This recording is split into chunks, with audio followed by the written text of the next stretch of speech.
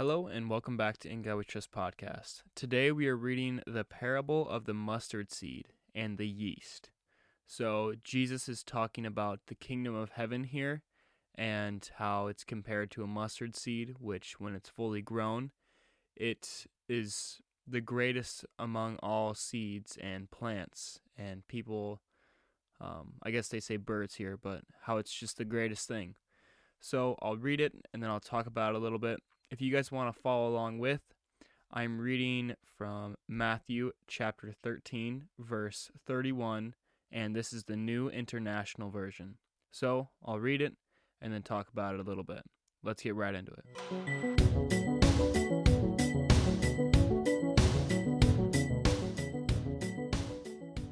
He told them another parable. The kingdom of heaven is like a mustard seed, which a man took and planted in his field. Though it is the smallest of all your seeds, yet when it grows, it is the largest of garden plants, and becomes a tree, so that the birds of the air come and perch in its branches. He told them still another parable. The kingdom of heaven is like yeast that a woman took and mixed into a large amount of flour until it worked all through the dough. Jesus spoke all these things to the crowd in parables. He did not say anything to them without using a parable. So was fulfilled what was spoken through the prophet. I will open my mouth in parables. I will utter things hidden since the creation of the world. So, first of all, for anyone that is wondering about like prophecies and Jesus, how he fulfilled them, this is one right here, a prophecy about how he will open his mouth in parables and utter things hidden since the creation of the world. So that is foretold in the Old Testament. I think it was like 300 or so prophecies that he fulfilled. But anyway, Jesus is speaking here about how the kingdom of heaven is like this mustard seed. And like if you would sow that into a field, he said it's the smallest one. And for me, I think of church and Sundays, how throughout a whole week we have one day. It's like the smallest amount of the week, but as we get older, like when it's time like for us to die, like that small thing out of the whole week, like 1 out of 7, that's how many days we spend with God. But that's going to have the most impact of like our eternity, it's going to be the greatest thing.